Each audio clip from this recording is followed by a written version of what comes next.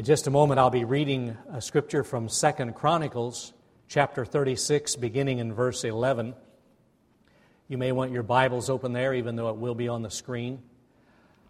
Today is the last in the sermon series, What the Bible is All About. Where am I in God's big story? It's been an interesting journey. I've appreciated your input, your questions, your feedback, your encouragement. And it's been a wonderful experience for me personally, the discipline of preaching the central story of the Bible from Genesis through this testament of Scripture. And we will, in a few months, probably next fall, do the same series with the New Testament and to give ourselves a break from this particular theme. But I want to encourage you, if you missed one of the sermons, or if you want to go back and revisit a particular theme, remember that online the sermons are available in manuscript form and also on audio file, so you may at any time, day or night, have access to that. And I encourage that from the standpoint of our discipleship and our growth.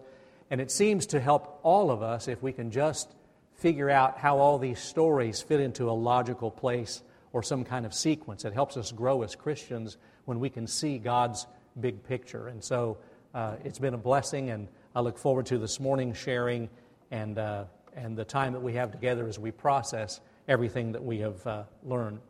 Now, before I read the Scripture, I'd like for us to bow for prayer. We've had some wonderful worship this morning through music and through prayer and through Scripture. And we want to pause and just invite the Holy Spirit to be upon us and invite the Holy Spirit to speak particularly to us. And maybe there's something we want to say to God, and we need the time and space and the silence to do our own communication. So let's bow together.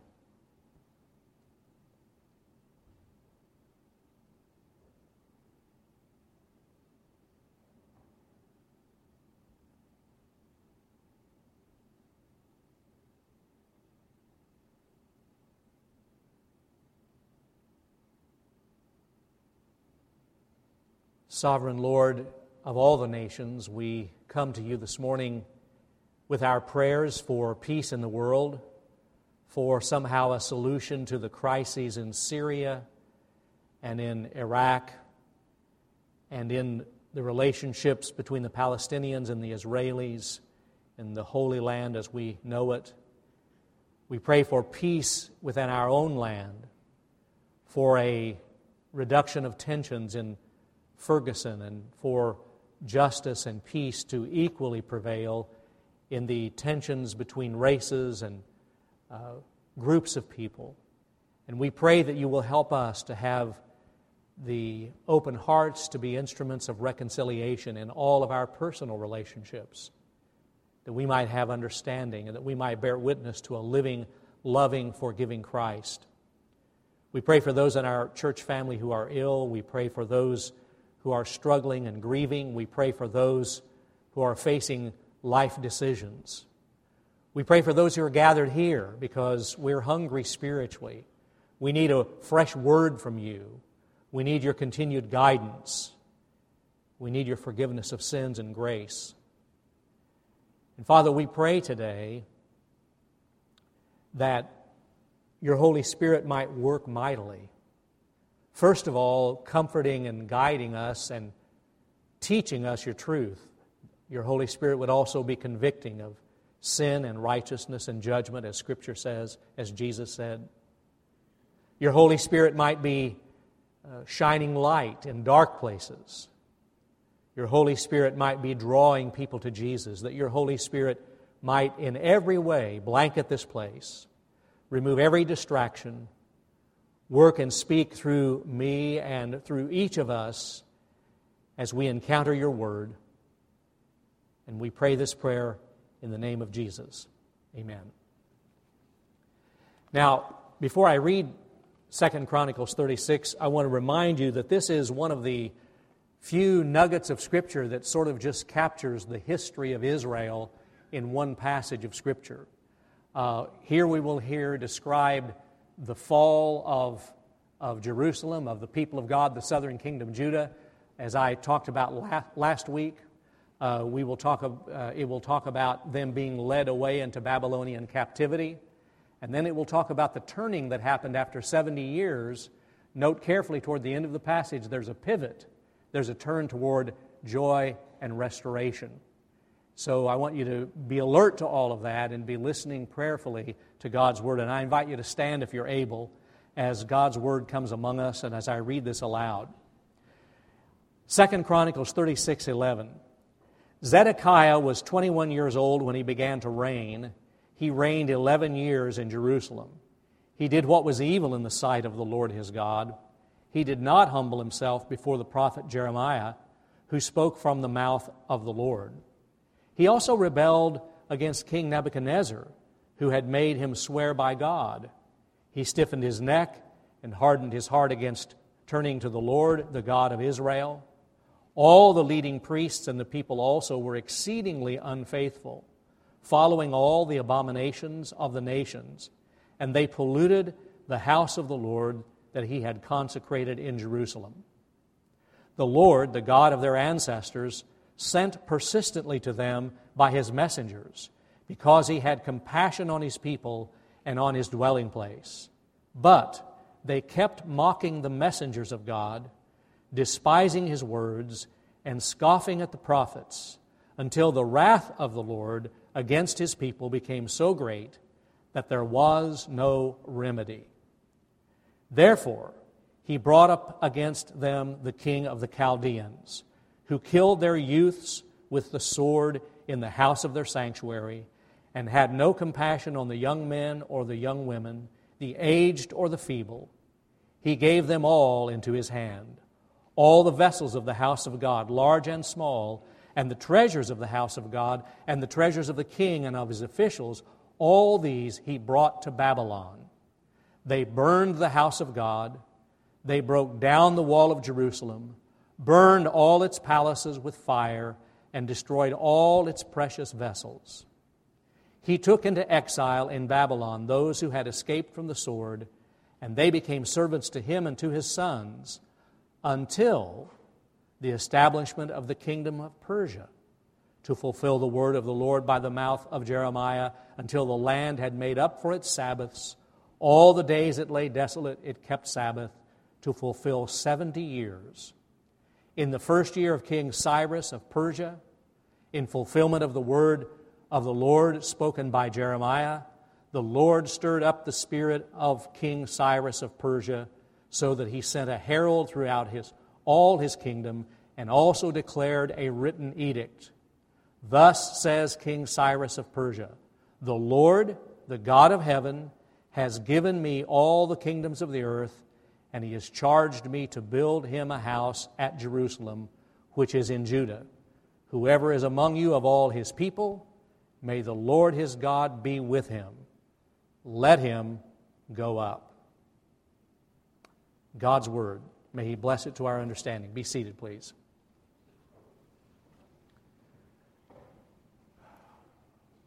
Who here this morning has not experienced exile of some kind or other? Being shut out, being carried off, having things happen to us that we didn't get to vote on, that we had no say-so over. But that sense of being isolated and removed from your very familiar surroundings, or just being isolated and cut off. In childhood, it starts when you realize that you did not get invited to the slumber party. And then you grow up a little older and you realize you didn't make the team that you tried out for. And you get a little older and someone betrays you in a love relationship. And you feel cut off and out to pasture. Sometime in your life, you maybe experience what it feels like to be fired, to be terminated from a job, to live without the sense of justice that you ever had a say-so in what happened to you. Perhaps you've lived with sexual abuse or physical abuse, and that created for you a lonely sense of isolation and exile. Perhaps you're at a stage in your life where because of aging or disease, you're feeling cut off from others, and some decisions are being made for you that you don't get to participate in. There are all kinds of exile that we feel from time to time. Exile is that feeling where all of the familiar is being ripped away from our lives. And when everything familiar has been taken away from us, we begin to lose our sense of identity. Because our identity is always wrapped up in how we relate to others and our habits and our routines and our places of being and all of our sense of belonging. And this is the world well-ordered that I live in. The people of God experienced it as we described in the scripture that I just read, and we go through it too. And they're telling us that we live in a postmodern time. And I don't know all that that means, but to live in a postmodern time is to live in a time where nothing seems to be nailed down anymore. Everything seems to be up for grabs. Everything that used to seem so certain has sort of just become loosened with the storms of culture and the storms of life. And we all experience that disorientation that is a kind of exile. Well, the exile of the people of God, as I described to you and read to you the scripture a moment ago, happened around 587, 586 BC. And it was when that southern kingdom, Judah, the Israelites, technically called Israel the northern kingdom, and Judah the southern kingdom, and I'll use that phrase interchangeably. But the Israelites, the people of God, were captured by the Babylonians and taken into captivity. And I hope you can see that map, because I want you to see that, again, to orient you, over to the left is a blue body of water, which is the Mediterranean Sea, and that strip of land right against the Mediterranean Sea is the Holy Land, or Canaan, or Israel, Judah. And that red line is a line of how the people of God were deported by the invading troops of Babylonians and were taken 500 miles. The ones who didn't die in battle were forced to march 500 miles up through what would now be Syria and over into what was then Babylonia, which is modern-day Iraq.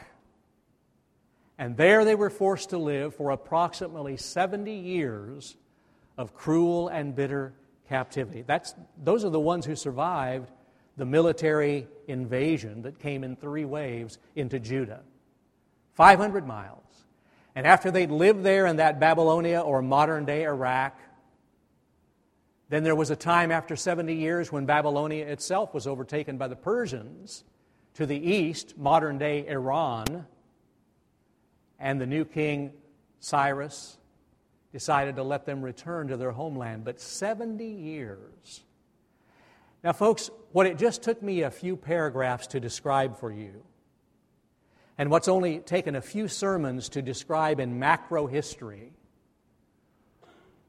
were centuries and centuries, decades and decades, years and years of a bitter and cruel slide of the nation Israel. We can talk about it so glibly and so quickly, but it was a bitter and cruel, long and terrible captivity. And so I want us to think, as we sort of summarize this exile and the subsequent return, I want us to think about some lessons that the Israelites learned and that maybe we can learn about this whole series, what the Bible is about, and particularly about this bitter exile, the consequences of their disobedience. So here's the first lesson I want us to think about. We learn in exile that broken times can be growing times. We don't like to admit that. But times of exile, times of change, times of things being taken away from us, of life having abrupt changes, we don't like to admit it, but times of exile can, in the pain of it all, be growing and learning times. Sooner or later, we all come up against something bigger than us. Sooner or later, we all come up against something that we cannot fix with our own human resources. We can't do this by ourselves. And we spend a lot of our lives dreading that. We spend a lot of our lives trying to avoid that kind of experience. But the truth is that sooner or later it comes, and when it comes, one of the things we find out is that we can become more creative than we thought in finding a way to grow through that experience. We actually find resources we didn't know we had because God is with us in those broken times to make those broken times a growing time, a learning time. Let me give you a couple of examples. As the people of God were deported 500 miles away into captivity, some of them were left behind. The stragglers were left behind. Their temple had been destroyed by the Babylonians. They didn't have any place to worship anymore. So guess what they did? They found out that God's foot was not nailed down to the temple. They found out that God was everywhere. So they started building little synagogues all over Palestine. Little gathering houses, so that by the time of Jesus, there were synagogues spread everywhere. You see, necessity became the mother of invention. They had to get creative and find a way to worship because the central temple wasn't there anymore. So they created synagogues. And they found regional places to worship in villages so they didn't have to all trek to a place where there used to be a temple. Let me give you another example. I don't know if you realize it or not, but it was actually during the time of Babylonian captivity, those 70 years, that much of the Hebrew Scripture, the First Testament, that we call the Old Testament, came together and was collected. The people of God didn't have a central place to worship. They didn't have the priests to lead them, so they had to figure out what God was saying to them. They started collecting psalms and putting them together. They started collecting history through the books of Moses and through some of the judges, and they started recording their history, compiling their history, and in those 70 years, much of the First Testament of Scripture came together. Creatively, even in their brokenness, they found a way to grow. Now, what I want to ask you this morning is, in your times of brokenness and pain, in your time of enforced exile, when you've been carried to a place you don't want to be in life, have you taken the time to ask God to make this a growing time and a learning time? Or have you just moaned and groaned about it? Walter Brueggemann says that in most of our life experiences, there are three phases: orientation, disorientation, and reorientation. In the case of Israel, orientation. At the height of David's kingdom, when everything was running smoothly, when David was king, the kingdom was united, the people of God were worshiping, and things were moving along. They were oriented. Life was good. And then disorientation. The kingdom began to crumble. They were eventually led into captivity. Confusion everywhere. But in the midst of that Babylonian captivity, reorientation. Let's find a way to cope. Let's look to God and see what God is teaching us. Let's find a way to grow through this experience and ask God how this brokenness can be used for good purposes. So here's the deal. Most of us get the orientation. We all vote to stay there, right? We all understand disorientation, times of exile. But how are you doing with the reorientation? What kind of grade would you give yourself in the reorientation? I love this quote by Mike Yaconelli. Faith, he says, is not the way around pain. It is the way through pain. Faith does not get rid of the opposition. It invites it over for dinner. Faith does not get rid of the opposition. It invites it over for dinner and says, could we get acquainted? And could we learn? And could we grow from knowing one another? So, exile can teach us that broken times can be growing times. But here's the second thing. Exile can also teach us how to thrive as a minority. How to thrive as a minority. Now, the people of God, when they were taken away from Israel, they were taken away from familiar land, familiar friends, familiar ways of worship, familiar government structure, familiar language. They were taken away from all of their privileges. They were in Babylon, in the minority. They were the odd people. They were the ones that everybody stared at. But they learned to thrive as a minority. That's what the book of Daniel is all about in the Old Testament. In Babylonian captivity, Daniel and his friends would not bow down to a false god. And they learned to thrive as a minority. Now I have to tell you, I get a little worried about American Christians, all of us, because we are so spoiled. We somehow think that we're entitled, because we're Christians, to all the privileges of our nation.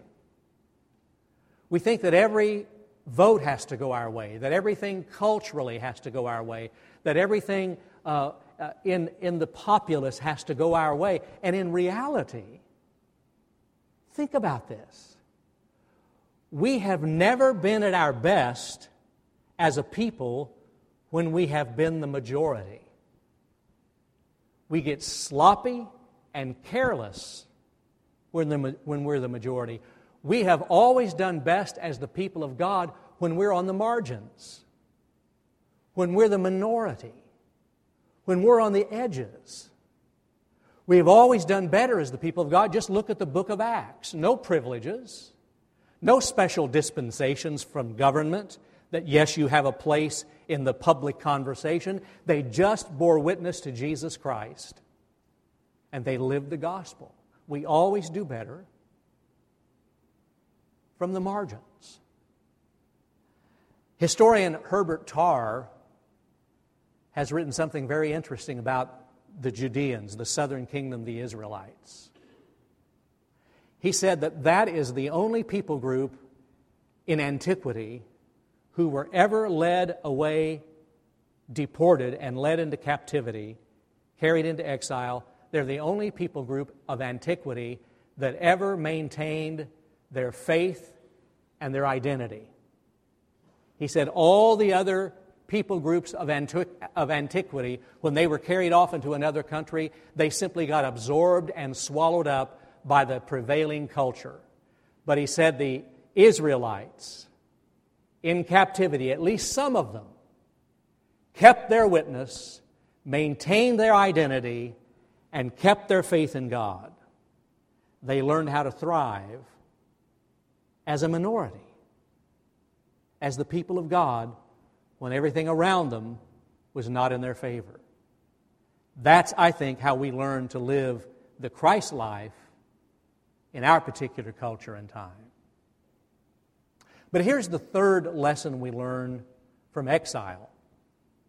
We've learned that broken times can be growing times. We've learned that we can thrive as a minority. But the third lesson is that God is Lord of history. Now, I want you to think of a big fish tank or aquarium, or maybe fish in the depths of the ocean. You remember those cartoons and pictures you've seen on National Geographic and other places where a little fish is swimming along and then a bigger fish eats him, and then a bigger fish still comes along and eats that one, and then an even bigger fish comes along and eats that one? You get the point, right? I want you to do some macro history with me for just a moment to illustrate this point that God is Lord of all of history. In 722 and 721 BC, the northern kingdom of Israel was swallowed up and led into captivity by Assyria. And then a bigger fish called Babylon came along and swallowed up Assyria, and then Babylon conquered the southern kingdom. And then a still bigger fish came along called Persia and swallowed up Babylon, and after 70 years said to the Israelites, you can go back to your homeland. And do you know what Isaiah calls King Cyrus, this heathen king of Persia or modern-day Iran? You know what Isaiah calls Cyrus in Isaiah 45:1? He calls him Messiah. Not the Messiah, capital M. I know some of you had a heart attack right there. Not the Messiah, capital M, but lowercase m, Messiah, which means in Hebrew, the anointed one. Isaiah said, I see macro history spread out on a canvas before me, and I see God as the Lord of history. The God who would allow us to go into captivity is the God who put it in Cyrus's heart to let us come back to our homeland. God anointed Cyrus the king, that pagan king, and God used him because history is always His story. It's God's story. God's in charge. And I want you to maybe learn something that you might not be aware of. This passage of Scripture that I read at the beginning of the sermon, in the Hebrew Bible, this is the last book of the Bible. So if a Jew is reading Scripture today, that Scripture that I just read would be at the end of their Bibles. This is the final word. Captivity, and then that glorious turning in verses 19, 20, and 21, and 22, and following, all the way into verse 23, where Cyrus is anointed by God to bring the people back.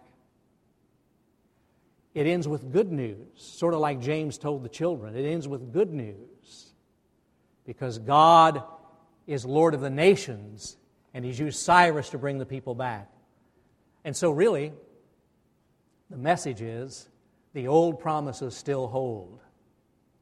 God's promises still work.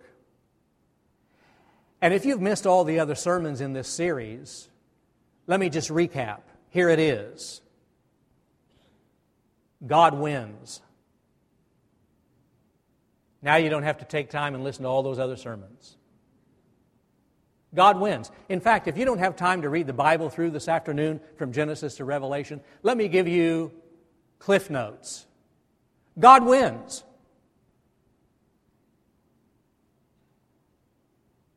What the Bible is all about, God wins. He's the Lord of history. He's the God of the resurrection. He is superintending human affairs. And exile may come for the night, but joyous return comes in the morning. Stanley Hauerwas is a theologian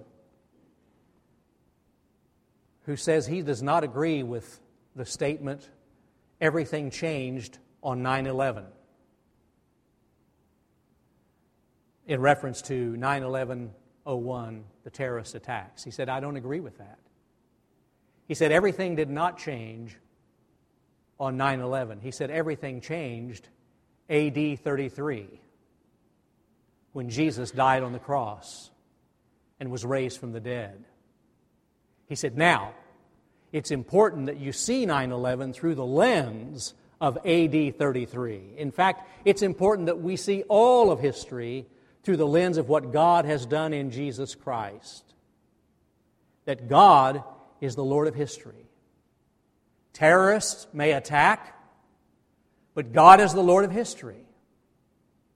ISIS may behead innocent victims, but God is the Lord of history. Politicians may disappoint us or deceive us, but God is the Lord of history.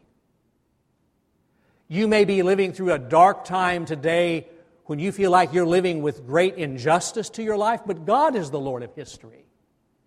You may be at a place this morning where you simply don't know what to do and which way to turn, but God is the Lord of history. And you may be saying this morning,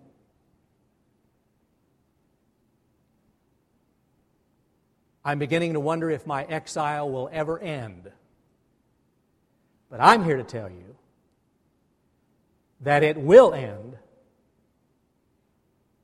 because God is the Lord of history. Let's pray together.